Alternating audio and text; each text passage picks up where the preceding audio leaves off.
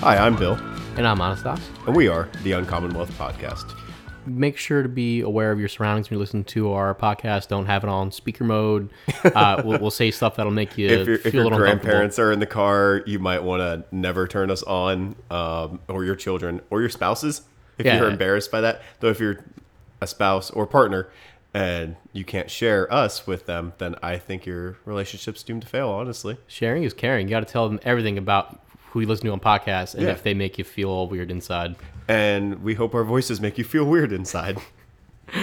Oh, Bill. So we're going to have a pretty fun episode, I It's think gonna at be. least. I think so. I'm really excited for this episode, honestly. It's a nice dip into pop culture, which we haven't had enough of yet, I don't No, think. we haven't really. And a nice little dip into LGBTQ community as well. Yep. And just Pennsylvania influencing the rest of the country, really. Yeah, it's some cool stuff. We're going to do Andy Warhol today. Andy Warhol. Yeah. You know what they say? Andy is dandy, but liquor is quicker. Where'd you get that from? You texted that me like early in the week. You never heard the saying, candy is dandy, but liquor is quicker? No, I know like the beer before liquor, you're going to get sicker. Oh. Right? Is that? I mean, yeah, that's a thing, too. That's Oh. like, but... No, you never heard that? Yeah, like, it's a thing like... My nursery rhymes didn't have alcohol in Dude, them, that's definitely Bill. not a nursery rhyme. It was like an ad campaign. Oh, for like a liquor or for a candy? For liquor. Ah. Well, and Andy Warhol has a great name, right? Andy? Yeah. Yeah. Andy is dandy. I've never heard that. You ever heard of the band Dandy Warhols?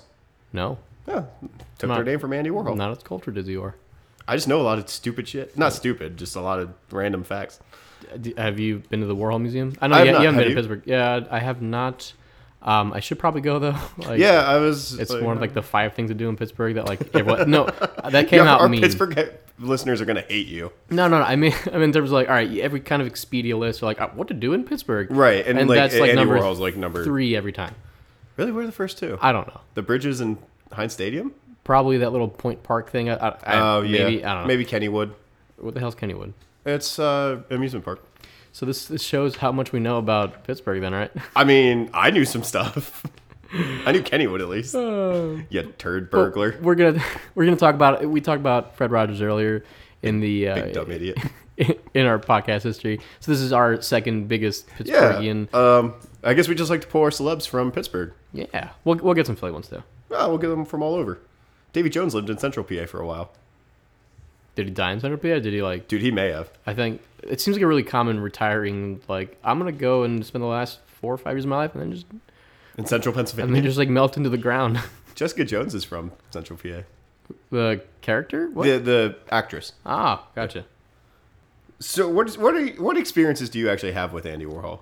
Like, are you familiar with his work? So, just the basic ones everyone's seen, like the soup cans. Right. But the Maryland. mine actually came through music. Okay. Through the Velvet Underground. So just seeing that album cover, and his name is literally just written like all over that album cover, so it's really obvious. Right. You can't miss it. But yeah, I mean, mostly just through music and Velvet Underground. In terms of just him as a person, never really watched any of his movies because they're all weird as anything. You know? Yeah. They're not fun viewing experiences. No, it's not like watching Pink Flamingos. It's not what it's like What? original Pink Flamingos almost. but Almost, yeah. It's wild stuff. John Waters stole it. But yeah, I didn't expect a Pink Flamingos reference in the podcast. Sorry. Google it, everyone. Just have fun with it. Don't hold those chickens. So yeah, I mean, not too much. It was really fun researching him. Just Yeah, like- he's fascinating. Super pretentious. oh yeah, Super Just- duper pretentious. But just- like, I think like probably genuinely a good person, honestly. He probably seemed like the kind of guy that would be super fun to hang out with for like an hour, and then after that, you're like, oh my god, this guy is nonstop. Like, I can't This is do him. this anymore. I can't be on all the time. I just can't yeah, do it. yeah. That's why we do podcasts and not stand up. All right. You want to start with his life? Yeah, let's start with his life. Let's Bill. crack into it. So he was born August 6, 1928 in Pittsburgh. I think it's Andre, It's Andre. but Warhola. Warhola. Warhola. It's gotta be Warhola, right? It's got to be Warhola, right? Warhola, like that doesn't sound like That's a right. Austro-Hungarian name. Right. And his mother was Julia. They were both immigrants from the Austro-Hungarian Empire, which was like still kind of around at that point. Right. They were working class Lemko immigrants. Lemkos are an ethnic group from. I'm gonna fucking butcher Don't this. even Nope, try. I'm You're gonna try it. All right, go for it. I think it's Lemkivskna. So, as most poor immigrants do, they turned to God. Yeah, they were Ruthenian Catholics. Ruthenian. Basically, like the Byzantines, they're Byzantine fake Orthodox Christians. Oh, I'm Eastern Orthodox, and it's basically they take a lot of similar rituals or whatever you would call them, rites. But they're just they keep some. They're basically just. There's like 23. There's Eastern a bunch. churches. There's a lot of Eastern churches, but it's a mixture of like the Greek Eastern Orthodox and just Roman Catholic. Yeah. Because they use the Byzantine. Right? There's a lot of Eastern Orthodox and just Eastern religions in general in Pittsburgh. Actually, do you know there's actually a bunch? No, I shouldn't say a bunch. Well, yeah, no, there's a bunch in the coal region near where I grew up. Really? You could always tell, like, the churches have big domes the domes and stuff, yeah. Because there's a lot of Eastern Europeans that emigrated for coal mining. Cool. Yeah. It's such an amazing, like, immigration story in Pennsylvania. It's really cool. It's an odd mix. No, not odd, but very mixed. Yeah. So then he went to... Warhol's dad was slugging it out in the mines. He was at school. Pretty uneventful until third grade when he contracted... Syndeham's chorea. I think it's chorea.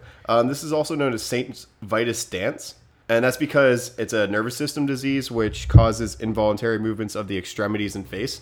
So just like a constant like seizure type of deal? Or? I think so, yeah. I maybe not quite seizure, but more like tics, I think, Gotcha. kind of. I should have looked up some videos, actually. That sounds like a terrifying thing you'd see in a horror movie. You know, when you see like the stop motion arm movements. Oof. Like a marionette. All right, you're doing like a popping and crunking thing. That's what that was. Well, it just said Saint Vitus dance. Yeah, but like this was really important in his kind of beginning art stages, right? Right, yeah. So he got confined to bed a lot during this time.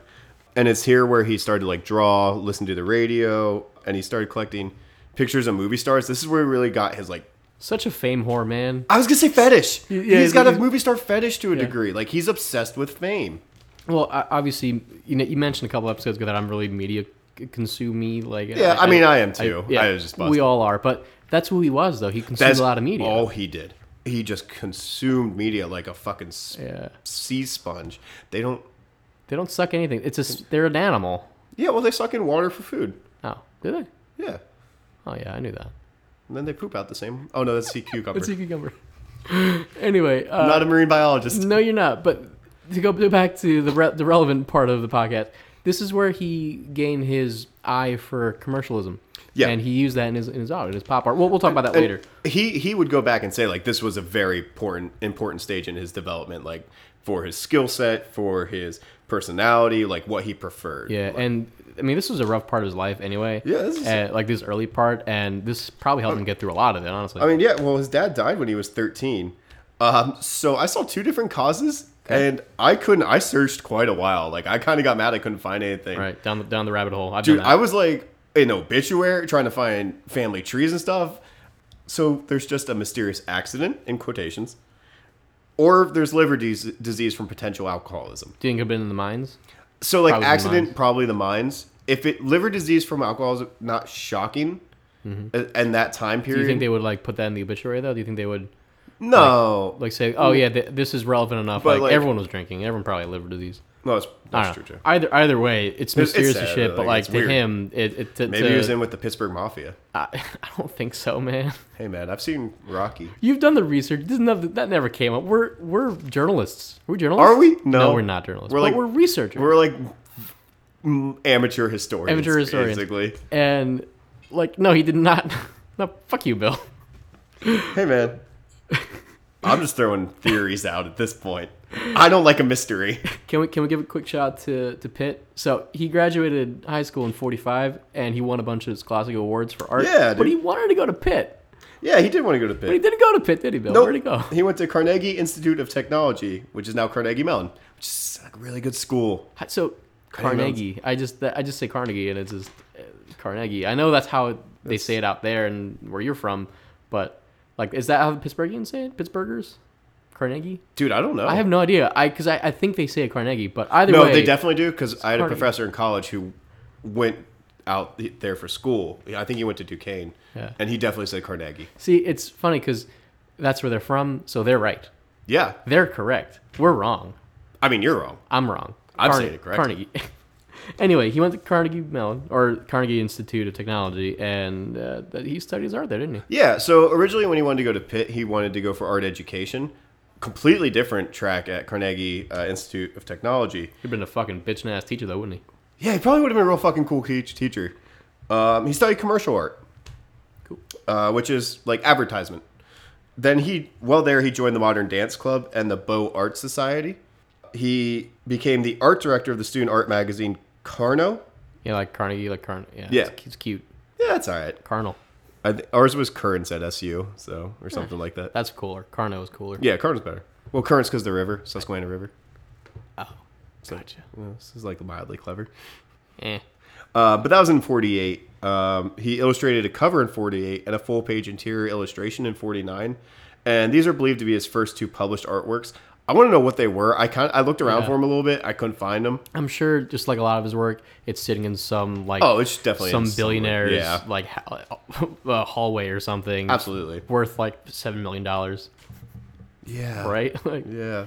It was probably shitty too. God, I wish I was talented. Right? He got his Bachelor of Fine Arts in 49. So that means he was doing that stuff as a junior or senior, actually. Yeah. Senior into junior, probably. Which, that's not super surprising then. Never mind. Yeah, I mean, he was talented. Talent comes out. Most people didn't go to college in this time. Yeah. That wasn't like now where I think over 60% of people go to college or something like that. After graduation, he moved to New York to pursue a career in commercial and advertising art. Mm-hmm. His first commission was to draw shoes for Glamour magazine. And apparently, he drew them really whimsically. And some of the people at Glamour would be like, "What the fuck are you doing?" I don't want my Peter Pan shoes out here. What are you doing with these Peter Pan shoes? So here's the thing. Israel Miller, the one who was designing the shoe, drawing them for, loved it. He was like, "That's fine. They're going to sell the fuck out of these shoes." Which is, that's pretty neat. Yeah. Well, that goes to show, it's really important to have one person in your corner. Right. If that dude didn't do that, he's out on his ass, dude. Exactly. This could never happen. Like everybody else in New York, struggling. Yeah. Oh, man. These whimsical drawings showed up in the Bodley Gallery in New York. It's where some of his first art was shown. Okay. It was during this time in the 50s then that he started to develop his silkscreen printmaking techniques along with painting. Mm-hmm. He developed his blotted line technique, which is, I guess he would apply ink to paper and then blot the ink while still wet. Yeah. So I'm not an artiste, nor do I claim to be an artiste expert, but I like his paintings. So I don't know where you're gonna go with that. I was I'm not gonna try. I'm not gonna try and explain techniques. Is what I'm gonna get to. Yeah, I'm glad you could at least explain that much, because I was trying to, when I was doing my part of it, I was just really trying to struggle with how do I explain exactly what he does, and I think that's a good way to put it. I mean, it's just blotting ink while it's wet. Blop, blop, blop, blop, blop, blop. I'm sure he didn't make that noise. Well, dude, he was weird as shit. He probably made some noises. Probably did.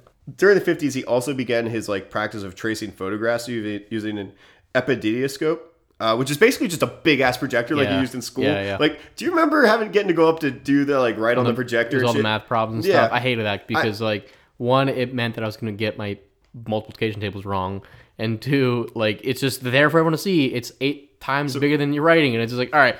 Anastas is wrong when it comes to multiplication tables. When you went up for your multiplication tables and they asked you what was 6 times 9, did you just write nice? Nice. Probably just pissed myself in fear. That's what I did. What's 6 times 9 now? I don't fucking know. The smell of ammonia. Do you not know what 6 times 9 is? No, what is it, Bill? 54. Great, fan-fucking-tastic. Oh, buddy. I'm not in math mode, Bill. Oh no. No, I'm kidding. I know my multiplication tables. Do you? What's 6 times 9? 54. No, it's nice. Nice. How much of this am I going to edit out, Bill? Huh? I don't know. I thought that was pretty funny, actually. But when he was doing this, he started to play with shading and contours. Mm-hmm. So he would change subjects and how we view them. Right. He was then hired by RCA. He started to get some fame now. Right. And he's hired by RCA Records to design album covers and promotional materials. In the 60s, his work is begun to be shown in galleries in both New York and LA. LA's huge. That's such a big jump for him. Mm-hmm. And when he goes out there, he really his fame, like, or not his fame, his like celebrity. Well, he gets to tickle that. He gets to tickle that fetish, right? Right. Yeah. Exactly. Like he just starts going nuts for celebrities. Like he's always like he just wants to be at their parties, at their houses and stuff like that. Which like I get it. I guess. Yeah. I mean, whatever. That's like I said. That's to each their own. That was his thing. Yeah. Actually, it's during this time in the 60s then when he starts to do the paintings of everyday objects and famous individuals. So, like, he was out there doing portraits and stuff and the everyday objects, which you're going to cover some more. Right. In December of 62, MoMA hosts a symposium on pop art. We're going to get into pop art here in the next section. But Warhol and other artists were attacked for being capitulatory. That's not a word. No, for pushing consumerism. Yeah, for pushing consumerism. Which it's funny because I don't want to cut you off there, but it's almost like it obviously misses the point. You know? Yeah. Because like it was ironic. Well, it was ironic because pop art's all about, all right, I could draw beautiful representations of emotions, or I could just draw this lamp. Right. Or I could draw this. Like I could draw of fucking anything. Fucking Coca-Cola, you know? This cup, this lighter on the windowsill. Yeah, and you know, which also like fucking still lifes existed forever. Yeah, it's kind of bullshit to. You want to talk about Caravaggio's like fruit? Right, exactly. It's the same fucking thing. But it just, I mean, he was an outsider, and then he became the it guy. Yeah, and critics don't like that. Props to him, man. Yeah, fuck those people. Poor kid from Pittsburgh. Fuck yeah. Yeah. So they hated him. Yeah. But he said fuck him. Actually, he was really sensitive. He probably didn't like. Yeah, he probably didn't like it. But I mean, his work, his work spoke for him, and all he takes is have a community that recognizes you. Right, which he did. He built a community around him too. He became a name that my parents know. My parents don't know anything about art at all. And they're like, oh, Andy Warhol. So then in '64, he did this big exhibit with 5 other prominent pop artists. It's called the American Supermarket, and it's presented like I think it was like a walk-in space, honestly. Yeah. And it's presented as a typical supermarket, but all the contents were created by the artist. And this was the challenge to the public: be like, what is art? Which I'm sure, like, you were an English major, you definitely took an aesthetics and interpretation class and like had this argument. And we're not going to do it right now. Maybe we'll have another offshoot podcast. Yeah, we'll do it off the air, I guess. But. Yeah, this collaboration. He was collaborated a lot throughout his career, and apparently, like, not everybody. It was a little controversial because people were like, "Well, where does the credit go? Who actually did this? Who had the idea?" And like Andy Warhol's name's the biggest name. He's like Kanye West. No, seriously, that's like now. I mean, obviously, amongst the other stupid shit Kanye West does, one of his styles is being a collaborative guy, and he's a producer, and he's also, doing guest spots, but juggling a bunch of stuff, and you can never really listen to a song and know, oh yeah, that's a Kanye song or that's someone else. It's just a whole mess. Yeah. Not mess. I mean, I like his music, but it's not like this is a very clearly a song by someone. It's a like, whole group effort. This is Kanye, T.I., Chance, Childish. Well, probably not Childish, but did you say T.I.? Yeah. What? I don't know where that reference. I don't know why. Oh, because I was listening to Swagger Like Us earlier. Oh my god! What? It's because no one on the corner got Swagger Like Us. It's a lot like the Travis Scott album, where it's just so many names. It's so many names. Not, you don't know what it is. Anyway, what the? You don't like T.I.? No, just like that was like maybe top 5 whitest things I've ever heard Joe say in my life. I don't know why I said T.I. It's fine. So let's move on. How about that? Yeah. So he had a big incident in the late 60s. Yeah, 68. Have you ever seen American Horror Story? It's in that. I actually don't watch American Horror Story. Well, the most recent season has maybe like a 3-episode plotline that about deals this? with it. Yeah. Oh shit. Okay. Yeah. Because I always thought like they were real fanciful and whatnot. Oh, yeah, but it ties in with another subplot about like cults. But okay. Anyway, welcome to On Commonwealth Podcast, our fan cast about our television American Horror Story. You would probably enjoy it, but anyway, it's in that. So okay, getting back to Andy Warhol, on June 3rd, 1968, radical feminist writer Valerie Solanas, she shot Warhol and art critic / curator Mario Amaya at Warhol's studio at the factory. Yeah, we'll talk about it later. Yep. Yeah, it was at the factory, but I didn't want to yuck my yum. I don't want to steal your thunder. You want? I don't want to put the cart before the horse. I say that a lot. You do. It's a really sweet thing you say because like apple carts are adorable and Bill's an apple. It was an apple cart. What's it cart of, Bill? It was apples, right? Yeah, go fuck yourself, Bill. All right, keep Johnny going. Appleseed's cart. Anyway, he walked. So she was a fringe member of Warhol's group at the factory. She wrote this play or screenplay rather, the Scum Manifesto. No, I'm sorry. The manifesto was a book, but it advocated for the removal of all men. Mm-hmm. And then she actually appeared in one of Warhol's films, I Am Man. But she had this script at the factory, and she came earlier in the day and like she wanted it back. And she was told, "Oh, like I've got to find it. Come back later and I'll give it to you." Right. So she was like, she went home, got this fucking gun, and was like, "Andy Warhol has too much control over my life." Like direct quote of what she said. Right. Went and shot Amaya, like, and he escaped with pretty minor injuries. Right. Shot Warhol pretty badly. Yeah. Like, it affected him his whole life. Oh yeah, it's bad. Like, she got diagnosed with. She got dicked. Sorry. I'm not editing that out. She got dicked feminist. And then was really mad at Warhol because. But she was diagnosed with paranoid schizophrenia. Yeah. And then sentenced to 3 years under the control of the Department of Corrections, which seems pretty light for like almost killing Andy Warhol, right? A celebrated like person. Yeah. I mean, it doesn't matter if he's celebrated or not, but like, what the fuck, dude? Like, what the shit? Well, we see how shootings are handled in the country now. All right, no more politics, Bill. I'm done with this shit. I'm done with this flag stuff. I'm done with this fuck. No, come back. No, go. Hey, you dropped your headphones. You almost stepped on your foot. Hey, wait. Can you bring me a snack? Bye. All right, well, I'm just going to continue here. So Warhol was severely injured. Oh, there he is. Hey, buddy. You mad? You wanted me to say fuck Nazis last time. There he is. Oh, nope. There you go. Hi. Yeah, fuck Nazis. All right, go ahead, Bill. Sorry. You got dramatic. Yeah, you bougie little bitch. Amaya was admitted to and released from the hospital the same day. Warhol was not. He actually had to undergo surgery. The doctors opened his chest. Zip. Oh. Yep, he has a zipper on his chest. Oh, man. And they massaged his heart to help simulate the heartbeat. Did I say stimulate? Stimulate the heartbeat. Like Mortal Kombat, right? Yes. That's wild, dude. No, but like that's how they used to have to do that. Died. Like, yeah. And he actually had to wear a medical corset the rest of his life and then had complications from it the rest of his life.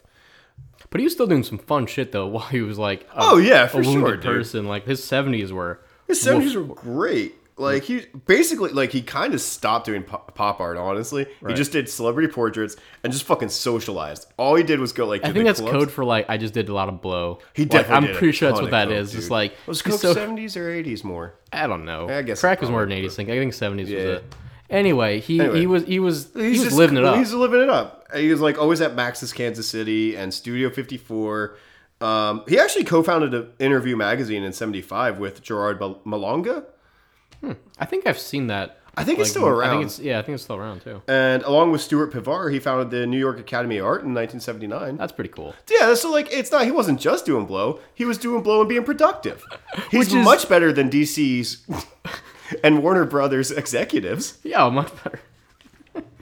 And then came his 80s, where he kind of saw both edges of the sword, right? Mm-hmm. He saw his acclaim, and he also saw a lot of criticism thrown his way, right? Right. So like there were these young emerging artists that were like, "Oh yeah, Andy Warhol's the fucking shit. I want to party with that dude." Basquiat. Like, yeah, Basquiat. Like, but then there were others who were like, he's a fucking sellout. He's a business artist, which like.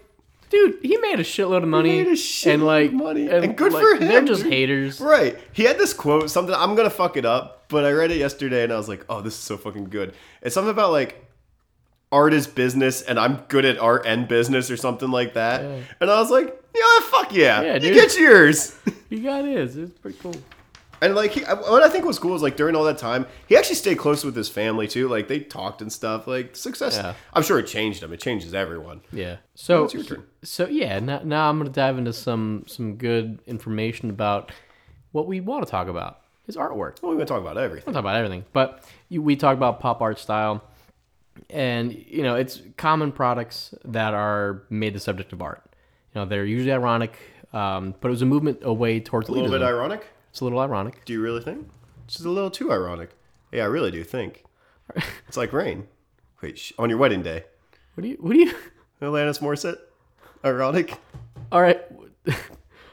I guess your mom didn't have angst. We didn't have that album, that one album that she's known for, Bill. Hey, Jesus man. Christ. Jagged Little Pill is fucking gorgeous, and I will fight anyone who says it isn't. It's one of isn't. Jan's favorites, I know that. But, so, It's a great album. anyway, so his artwork was often images that he saw in advertising, and he would subvert the image, and again, usually ironically. He was also known as the Pope of Pop, which I really enjoyed. Badass nickname. Yeah. But, in just to put some context, other contemporaries of pop art style better than were Michael Jackson? no, of course King not. of Pop. Pope of Pop. Pope can tell a king what to do. Yeah, but King could fight a pope. Popes have armies. Or they did. They have a Swiss guard. So the I'm just gonna keep moving. So Roy Lichtenstein and Jasper Johns, if you know about their artwork, that's the kind of if you are model we're talking about. So one example Liechtenstein's a country. one example of his artwork is the Campbell soup can, which was produced in 1962. So again, pretty early on in his career. Yeah. There were semi-screen printed designs, which Bill mentioned earlier, and there were 32 individual canvases. That's a lot. Each of them 20 by 16. And they would be a little different. Some would say like beef, and some would say corn or whatever. But the message is to show just the indiscriminate sameness of modern consumerism. I feel like the one I see the most is like tomato soup or chicken noodle soup are the ones I always the tomato is usually the most common one. Yeah. But when you look at it, if you see them all in one go, like they all look 32, the same, but they're all a little different. They look the same, but they're all slightly different. But at the same time, the sameness is the point. Like you talk about a fruit basket or like a Monet painting or a Cezanne. You look at everything and no two are alike. Phil, I'm never gonna get through this. Sorry, I don't have to edit another hour and a half podcast. You're right. But sorry. Anyway, but you look at that way in context of the fruits and all that. You look at the same product as you would in a store. Right. It's the sameness of consumerism of our modern 1960s lifestyle, and it's really weighs on someone. And a lot of people that criticize them miss that point, that it's about looking at your life and how rough it is to drive in a huge highway packed with cars with the same kind of cars, going to the same kind of jobs, wearing the same kind of clothes. And he put that on a beautiful painting that everyone had to look at and had to analyze. Were any of them Campbell's Chunky Chick? With Donovan McNabb. off my soapbox I go. But another example of his paintings. It's in the same year he had the Marilyn Monroe one, where it's I don't know how to pronounce that. Diptych. Diptych? Is that how you pronounce it? Yeah, diptych is 2, where diptych is 3. Gotcha. Is that Latin? I don't know. I don't know. Regardless, so he made the Marilyn diptych. And it's basically a diptych is like when you have something with two sides that are hinged, kind of like a notebook or like a dual frame picture frame. Yeah, that's exactly what. But yeah, you know what I put in my dual picture frames? What do you put in your dual picture frames, Bill? Carson Wentz and Nick Foles. Yay! It's not what you expected. I thought you were gonna go bad, but yeah. So also beer. But it was made in the coming weeks after Monroe's death. So obviously we talk about how obsessed he was with celebrities. I don't know if he knew Monroe. Yeah, I'd be really curious to see. I don't think he did. I probably not Yeah. If they may have brushed paths, probably. I mean, we could be totally wrong, and they're like best buds. But regardless, I don't think so. I don't think they were either. I didn't see it in when I was researching. He was a fan, though. He was definitely a fan. So he made it in her honor. It's an image of her face. It's a silkscreen painting. There's 50 images total. 25 on the left, 25 on the right. The left side is all color. The right side is all black and white. Yeah. It's all grayscale. And again, you mentioned just like with the Campbell soup, they're all a little different. Not in terms of writing or content. It's all the same image, but there's a little more shading on one. There's more saturation on some other ones. And obviously the grayscale one is grayscale, and there's variations in shadow work there. And it's a really cool way to put the same kind of idea of here's a bunch of same things, and that was a big common thing he did. Basically, if you're trying to picture any freshman dorm. Yeah, it's that image. It's that image. Everyone's got that, and it's a cool image too. It is a cool image. Yeah. I'm busting on freshmen for all being the same. Yeah, but I think he would too, actually. But he'd also be really happy with the sales. Yeah. Well, and he mainly did screen printing. And he actually made that really popular. Yeah. He also used, oxidation as part of the screen printing. He used his own urine to oxidize some paintings. Just like the supposed P tapes, but P-tapes. he would use his urine to oxidize things, which is really funny when you think about like some wet work. some billionaire spending $20 million on a painting that he pissed on. Like, right. It's wild. That's actually fucking hilarious. That's absolutely wild, And it's fuck the 1%. Unless I become the 1%. and then it's just ruling over the people, right? With an iron fist. So that's his painting. He was also an avid filmmaker. Between 1963 and 68, he made over 60 films. That's fucking insane. I'm gonna talk through a couple of these, and he made a lot of them, and they're all weird. Do you want me to not interrupt you? No, it's okay. I'll just for the listener that there's a shitload. But in 63, he made a film called Sleep, where he monitors his lover's sleep for 6 hours. So it's a 6-hour film focused on this one person sleeping, and it's fucking creepy. Dude, like being weird. filmed or watching that. Really, I don't know if it was consented to. I have no idea. But in 64, he made the movie Blowjob, which is a 35-minute single-frame film depicting a person's face while they're receiving oral sex. Huh. So it's focused on their face. Yeah. There's no. Well, they're just getting a blowy for like half an hour. I think I'm pretty sure it's 35 minutes, and it's just like so weird. Did you watch it? But you no, watched it. I did not watch it. I don't. It's art. It's high art. It's haute art. Oh my god. So speaking of weird shit, sex is beautiful, Anastas. Sex is beautiful, Bill. In 64, he made the film Empire, which is again 8 hours long, and it's just a frame of the Empire State Building at dusk. I would. Basically just the whole nighttime. I would. 8 hours. People do time lapse videos now. Yeah, but that's like without the time lapse. He was a pioneer, Anastas, is what I'm saying. So I'm gonna. My favorite one that he did, I haven't seen the Empire State Building that much. It's beautiful. It's gorgeous, but I don't think it's there for 8 hours though. My favorite one that he did though was 1964's Batman Dracula, which he actually got. To see this. He got permission from DC Comics. Well, I don't think you can. It's not available. It's kind of lost. It's lost. Well, there's some clips of it that are in the documentary about him, I believe. But you can't find it anywhere commercially. But he did get permission. And it's known as the first campy Batman, which it might be one of the earliest films, full stop, for Batman movies. Probably. It was 2 hours. It was a full-length film. But yeah, I mean, I watched the shit out of that movie. But again, consumerism. He was big on culture. He was big on pop culture. But Batman was huge. Batman's huge. And like, with Warhol being as weird as he was, right? Like, he was probably pretty nerdy, probably into comics. Yeah. Because like, he definitely wasn't like. Well, obviously, he was a huge fan of a big popular one at the time.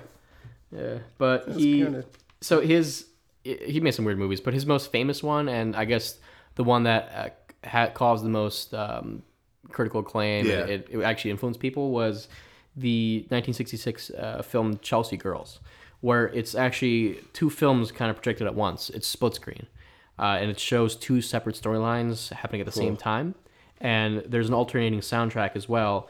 And part of the movie is in black and white, part of it is in color. It will alternate both sides, I believe, so it's not just one continuous. Dude, honestly, that would start to give me like. So you watch Rick and Morty, right? Yes. There's that episode where it's like and that's that same style, and it is really jarring. But it would also have like an alternating soundtrack, and it starred Nico, who was in the Velvet Underground for like that one album. I thought of Nico that I went to high school with. I don't know any Nicos. It threw me off. Oh, sorry. Yeah, have you've heard Nico? Yeah. Right? Yeah. But it's worded name association. Hey, Nico. Hope you listen. Hey, so Steve, tell Nico to listen. This is a good transition to music. So, he actually managed the Velvet Underground. I didn't know this. Yeah, I did know that for some reason.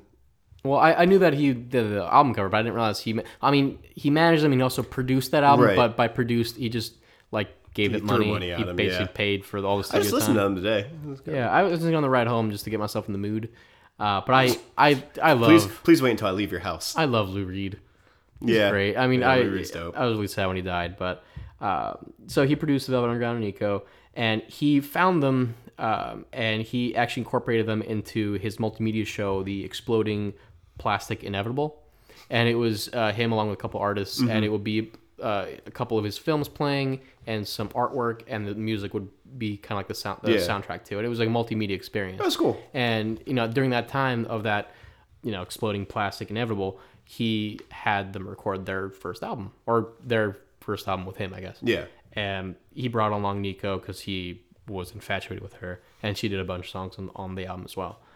He also did a bunch of other classic album covers. He did Rolling Stones' Sticky Fingers, so it's like the big old like dick bulge. You know how they got that sticky finger, right? I don't think it's sticky finger. They were eating candy. What you don't know is Candy is the name of Big Jagger's girlfriend. Big dick bulge. And also Love You Live. So that's a live album from the 80s where it's just the album cover is Jagger's face biting a hand. It's like these weird saturated colors like green and yellows and oranges. And he also did the cover for Aretha Franklin's self-titled Aretha in the 80s. R.I.P. R.I.P. in peace. And it's just her face. It's a really beautiful portrait. Yeah. And it's really touching and one of the few just like not super out there things that he's done. Yeah, it's just her. And obviously he did the Yellow Banana for the Velvet Underground Nico.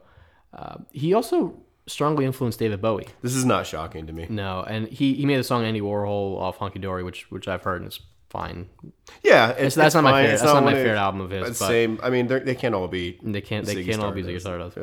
But Bowie actually played Andy Warhol in the like mid '90s film Basquiat. Dude, Bowie was a pretty good actor. Yeah, he was. What's that? What's the Labyrinth, right? Yeah, it's one of my favorites. Hey, it's a classic. Also in Zoolander.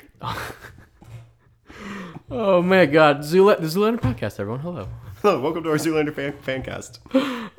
So Zoo Pander. Oh my God, what? Did you just make an amazing podcast name and now someone's gonna steal it from us? I need to trademark that shit. Wow. All right. Fuck, that was really good. So we talked about his factory. So his factory was just the name of his studios. And there were 3 different iterations of the factory. It was between 1962 and 1984. Again, 22 years of just debauchery, and they were all in New York. And so the original factory was on the 5th floor of Midtown, 47th Street. Right. And he rented for $100 a year. Dude, could you imagine? I mean, I know in the 60s that wasn't like super cheap, but that's $100 a year to be in Midtown. Jesus. Like, yeah, that like place probably cost like $10K to rent, like a whole space like that. Oh, I could probably more than that. Like a month. Like, it's wild shit. Yeah. But the actual building was torn down in '67 for a new apartment building, probably for major money.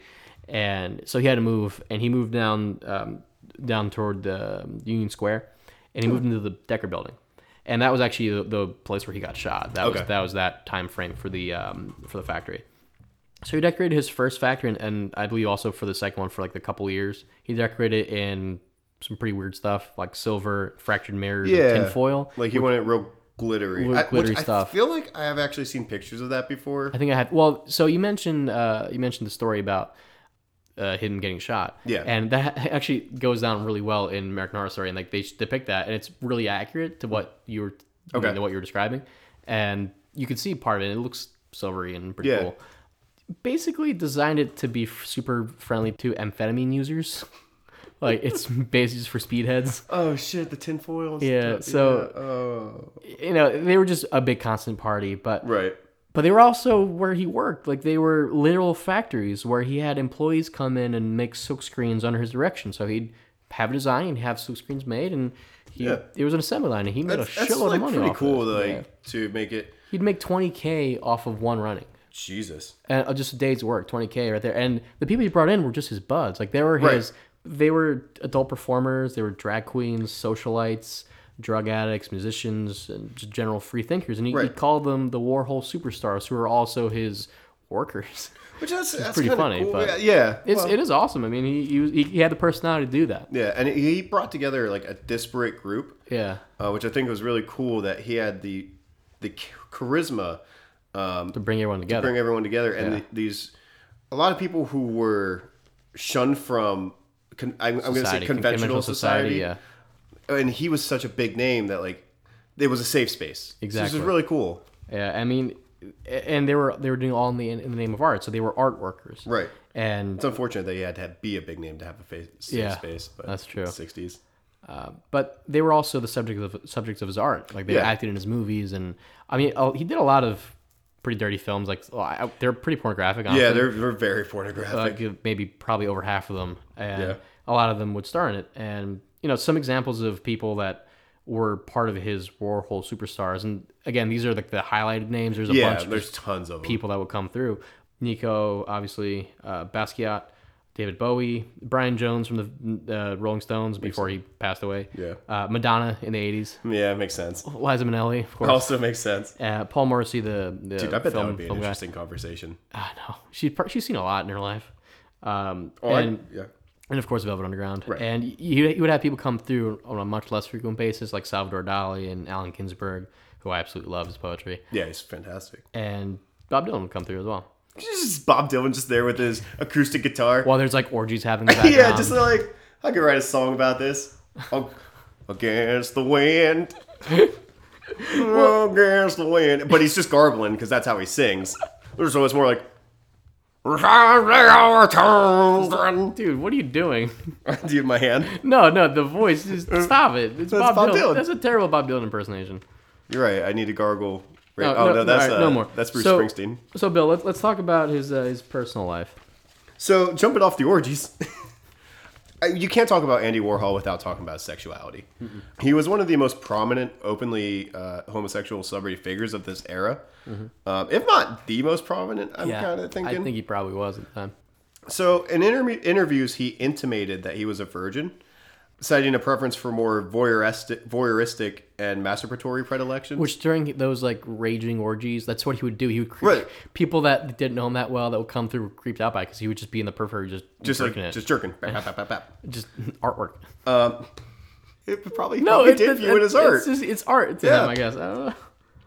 But multiple of his lovers have come forward to refute that claim, saying that he was actually a vulnerable person who put up defenses to protect his privacy. Like, I know one of them specifically said, we had sex to orgasm. Yeah. I'm just like, this is a lot of detail. Like, well, I mean, no, but it's important because. But it's important. Well, you mentioned the point in the notes, at least, of him being vulnerable, and that's just a way for him to get around that. Right. Because, like, in interviews, he would let other people speak for him, or he would just respond with, like, yes. Also, super pretentious, by the way. Oh my God. Super fucking pretentious. Holy and I think shit. that was part of it. I'm surprised he wasn't like lifted up and carried everywhere. That's just so shitty. It's on a fucking A fucking throne or whatever. throne. Yeah, that's not the word I wanted, but yeah. His partner of 12 years, Jed Johnson, also like kind of refuted that. And then he actually achieved fame as an interior designer. That's cool. Later in life. So that's pretty cool. Like, his sexuality absolutely influenced his work, like you were saying. A lot of his paintings were erotically charged paintings of the male form. Mm-hmm. And they actually would be banned from various galleries because they were just like, absolutely not. Well, even his more mainstream ones, when you think about Sticky Fingers album cover and even Velvet Underground's album cover, it's just a banana. Yeah. And you can peel it and it's like a skin colored banana and it looks just like a penis. Yeah. And it's... Well, and like Mick Jagger biting the hand. Yeah. Like, they're all very erotically charged images. Right. And he also did a lot of portraits as well, too. You mentioned Liza Minnelli. Yeah, Judy Garland, Elizabeth Taylor. Like, these are all icons in the gay community. Yeah, and then obviously he's really sexual. Like, I want to mention the Blowjob movie. And... My Hustler, Lonesome Cowboys. They all drew heavily on underground gay culture and explore themes of sexuality and desire. Why are you laughing when I say Lonesome Cowboys? Because did you think of Brokeback Mountain? Yeah, I knew exactly what you were thinking of. No, he's influential, I guess, but yeah. His films actually often premiered in gay porn theaters, including the new Andy Warhol Garrick Theater and the 55th Street Playhouse. It's pretty cool. So I think part of why he was real private about his like virginity or lack thereof is because he was super religious as well. Yeah. So we mentioned earlier that he was a devout. When he was a kid, he was a devout Ruthenian Catholic, but actually that continued into adulthood.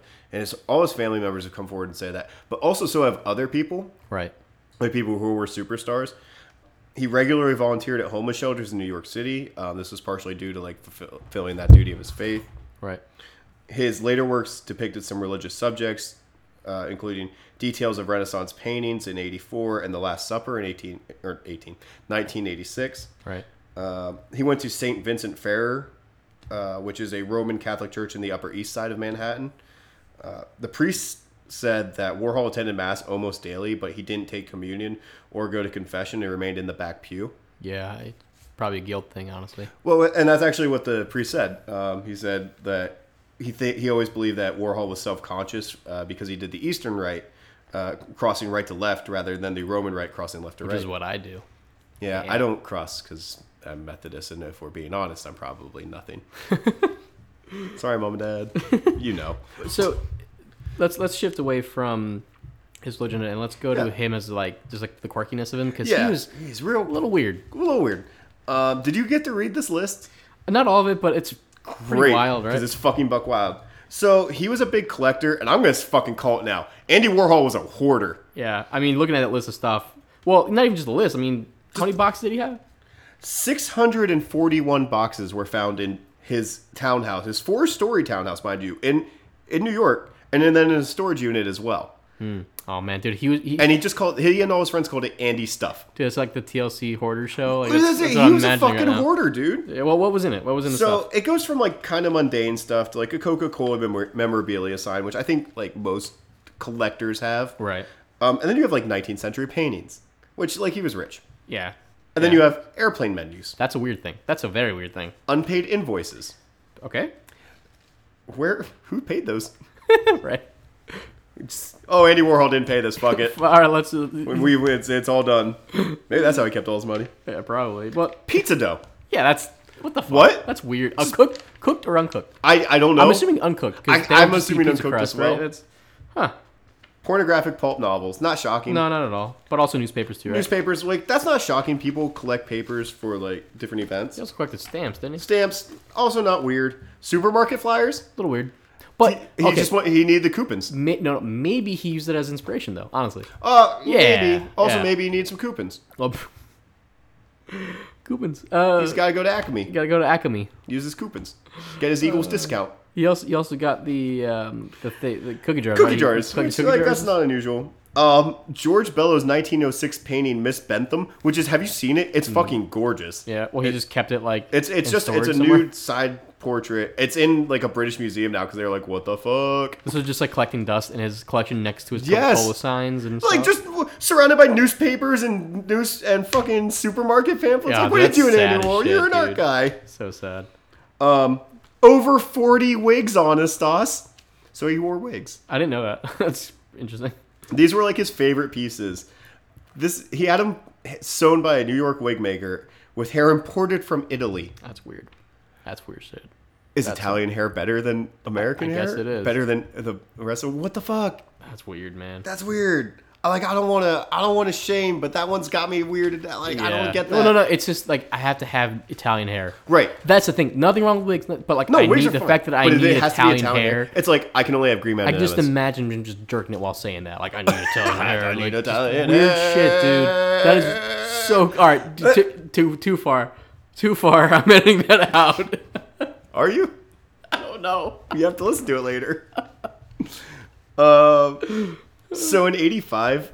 A girl snatched a wig off of his head, and later in the day he wrote in his diary, I don't know what held me back from pushing her over the balcony. That's pretty good. It's so funny. That's what an overreaction. Well, what's the piece de resistance? What is it? Piece de resistance. Oh, God, that should be edited out. Yeah. Is a mummified foot from ancient Egypt. Yeah. What? Where did he find that? Like... So the curator of anthropology at the Carnegie Museum of Natural History said, he thinks he found it in a flea market. What? I've never found anything anywhere near that interesting anywhere at a flea market. I can't even I don't have words right now. My arms I'm gesticulating. I don't even think I pronounced the word fucking correctly because I'm so fucking worked up. This mummified fucking foot from ancient goddamn Egypt. Do you think he knew? I think he absolutely fucking knew. I think he was like, that's going to be my fucking... Jerking it while... You're such a weird guy, man. Who has a mummified foot? Would you buy it? No, fuck no. Dude, I might. Dude, fuck no. That's such a power move. Like, I own a piece of a human. Dude, this haunted as shit. Like, fuck that, man. Oh, fuck, dude. Maybe that's why he died. Maybe he was haunted. Well, he died at a young age, didn't he? That's what I'm saying. He was 58, right? Yeah. He died in February 22nd, 1987 at 58. He had gallbladder surgery. He had some recurring issues. Right. From the gunshot? No. He actually, like, gallbladder issues. Oh, gotcha. And in his sleep during post-op, he got arrhythmia, which is irregular heartbeat. Yeah. And he died. It's really sad. Yeah, his family actually sued New York Hospital for malpractice. They cited improper care and water intoxication. Is it too much water? Yeah. Wow. Like water poisoning. That's so sad. Yeah. They actually settled out of court for an undisclosed amount. Doctors thought he would survive the surgery. Like, they were like, oh, you're good to go. Like, we're get that fucking zip, snap out of there. Get out of the door. So they actually reevaluated the surgery about 30 years later. And it shows that it was riskier than they thought at the time, due to his family history of gallbladder problems. The previous gunshot wound, like, he was in ill health. And he had poor health because of the gallbladder issues before that. Right. So it was like, I think it was something like a 20% chance of survival. It's just so sad, man. It is sad because he's iconic. He was very talented. No more orgies. They don't have orgies in heaven. Well, maybe they do if it's heaven. Keep going, Bill. They held an open coffin wake, which was at Thomas P. Kunzak? I don't know. Funeral home. Is that in Pittsburgh or New York? It was in Pittsburgh. Gotcha. His brothers came and got him and took him back to Pittsburgh. Right. This is so him. Okay.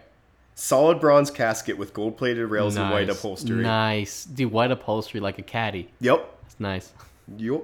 He was dressed in a black cashmere suit, paisley tie, platinum wig and sunglasses. For some reason, oh yeah, I know that image. I've seen him in platinum wigs now. Okay, yeah. I knew definitely with the wigs. sunglasses on. That's funny, and also like great that's how he like. This is what I want. Yep. And then he was laid out with a small prayer book in red rose. That's nice. That's really nice. Yeah, I don't have a goof there. No, we shouldn't have a goof there. The funeral was at Holy Ghost Byzantine Church on Pittsburgh's north side. The eulogy was given by Monsignor Peter Tay. Okay. And then speakers were Yoko Ono, fuck her, and actually don't. That's how the Beatles got broken up.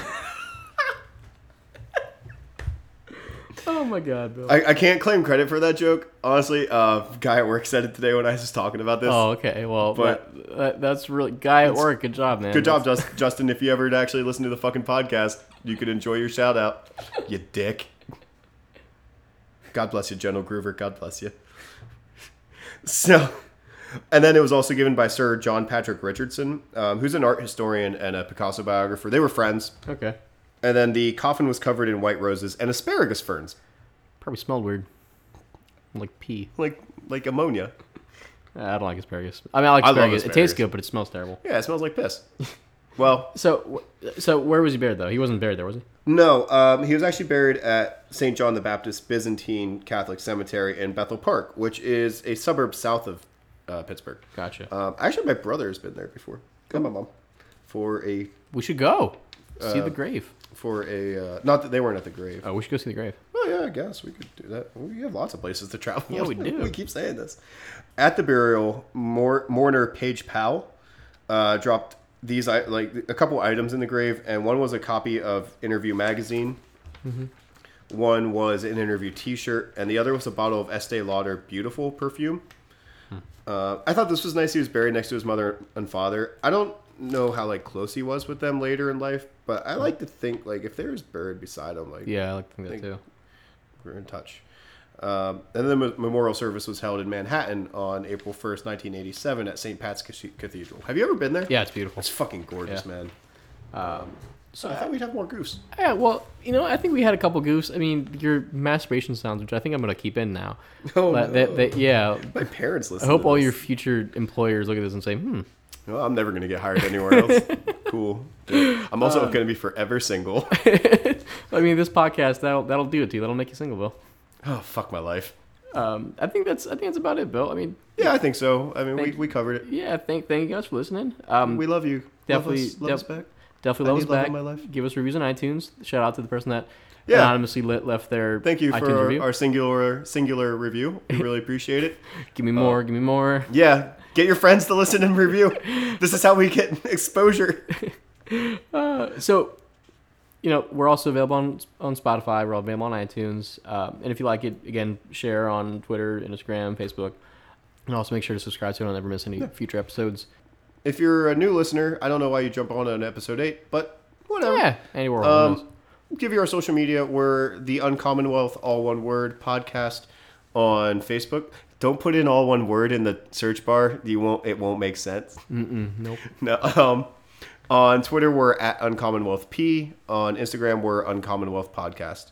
And you can email us at uncommonwealthpodcast@gmail.com. But probably the other three are the easiest and best ways to get a hold of us. All right, Bill. So what's our town name? So I have two, because we already kind of talked about one. Okay. One was Burnt Cabins. Oh yeah, we talked about that. We already talked about episode. So if you are a new listener jumping on now, go back and listen to Penn's Creek, and you'll be informed. The more you know. Some shitty Quakers burning stuff up, right? Exposing the Quaker lie every day, man. Exposing the Quaker lie. I'm in the streets of Philadelphia banging my drum saying, Quakers are bullshit! Quakers eat ass! Quakers are bullshit! Fuck the Quakers! Quakers burn cabins! Quakers don't love Betsy Ross until the shoe's dead! Quakers, bad. Did you just say Quakers eat ass? What? As like the second thing you said there? I would never say that. Oh my god. So that's Burnt Creek. That's a pretty solid name. What's our second one for today? Our second one's not like super funny, but it's California, PA.